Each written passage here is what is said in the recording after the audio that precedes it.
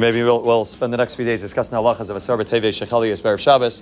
Falls out this year, fell out 2 years ago, and it's something which happens not so uncommon that it falls out. So we'll discuss some of the relevant halachas, like what a person should be doing, like showering, haircuts, listening to music, tasting food on Erev Shabbos, mincha, davening, making kiddush, etc. Some of the halachas that are negeh. So the Asarah B'Tevei is unique from any of the other Tanesim, that it's the only Tanis that's able to fall out on Erev Shabbos. The only one that actually, if it falls on Erev Shabbos, we fast on Erev Shabbos.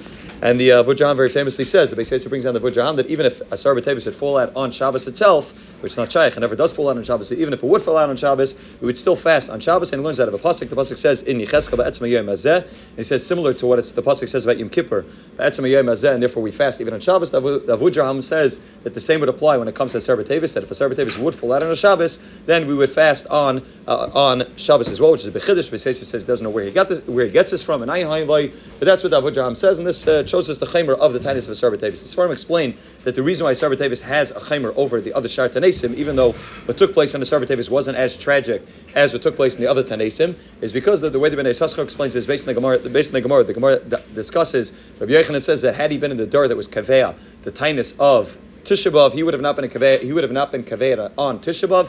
Rather, he would have been kaveya on a Asirah B'Av, on the 10th day of Av, because that was the main day that the Beis Hamikdash was nisraf, that it was burnt. It was mainly on the 10th day of Av and not on the 9th day of Av. So the Gemara for Rabbanan, why did Rabbanan Taka make the Tainus on Tisha B'Av and not the 10th day? So the Gemara Schalta, the Paranusa is worse. At the beginning of the Piraniyos, when the Beis Hamikdash began to burn, that was worse than the actual finishing of the burning, and therefore that's more chamor, the 9th of Teves, more than the 9th of Av, more than the 10th of Av. And therefore the Bnei Yissaschar writes in his Mamar on Chaydish Teves that the same thing applies by Asarah B'Tevei. Even though what took place in Asarah B'Tevei, V'chanetzar surrounding the city of Yerushalayim, is not as terrible as the Beis Hamikdash being destroyed, since it's a schola, that's the beginning, Memela, it's worse than the actual Gemar, than the actual scene, which happens on Tisha B'Av, and therefore he says that there's a chaymer of Asarah B'Tevei over Tisha B'Av. Chasam Sofer also very famously writes that was the day in which Bezdin Shamala made the psak that the Beis Hamikdash should be nechav, and he writes that every dar kol dar shlai nivna Beis Hamikdash b'yamav is kila nechav b'yamav. Mela, every year on the day of Asarah B'Tevei, that's the day that the Bezdin Shamala is deciding whether or not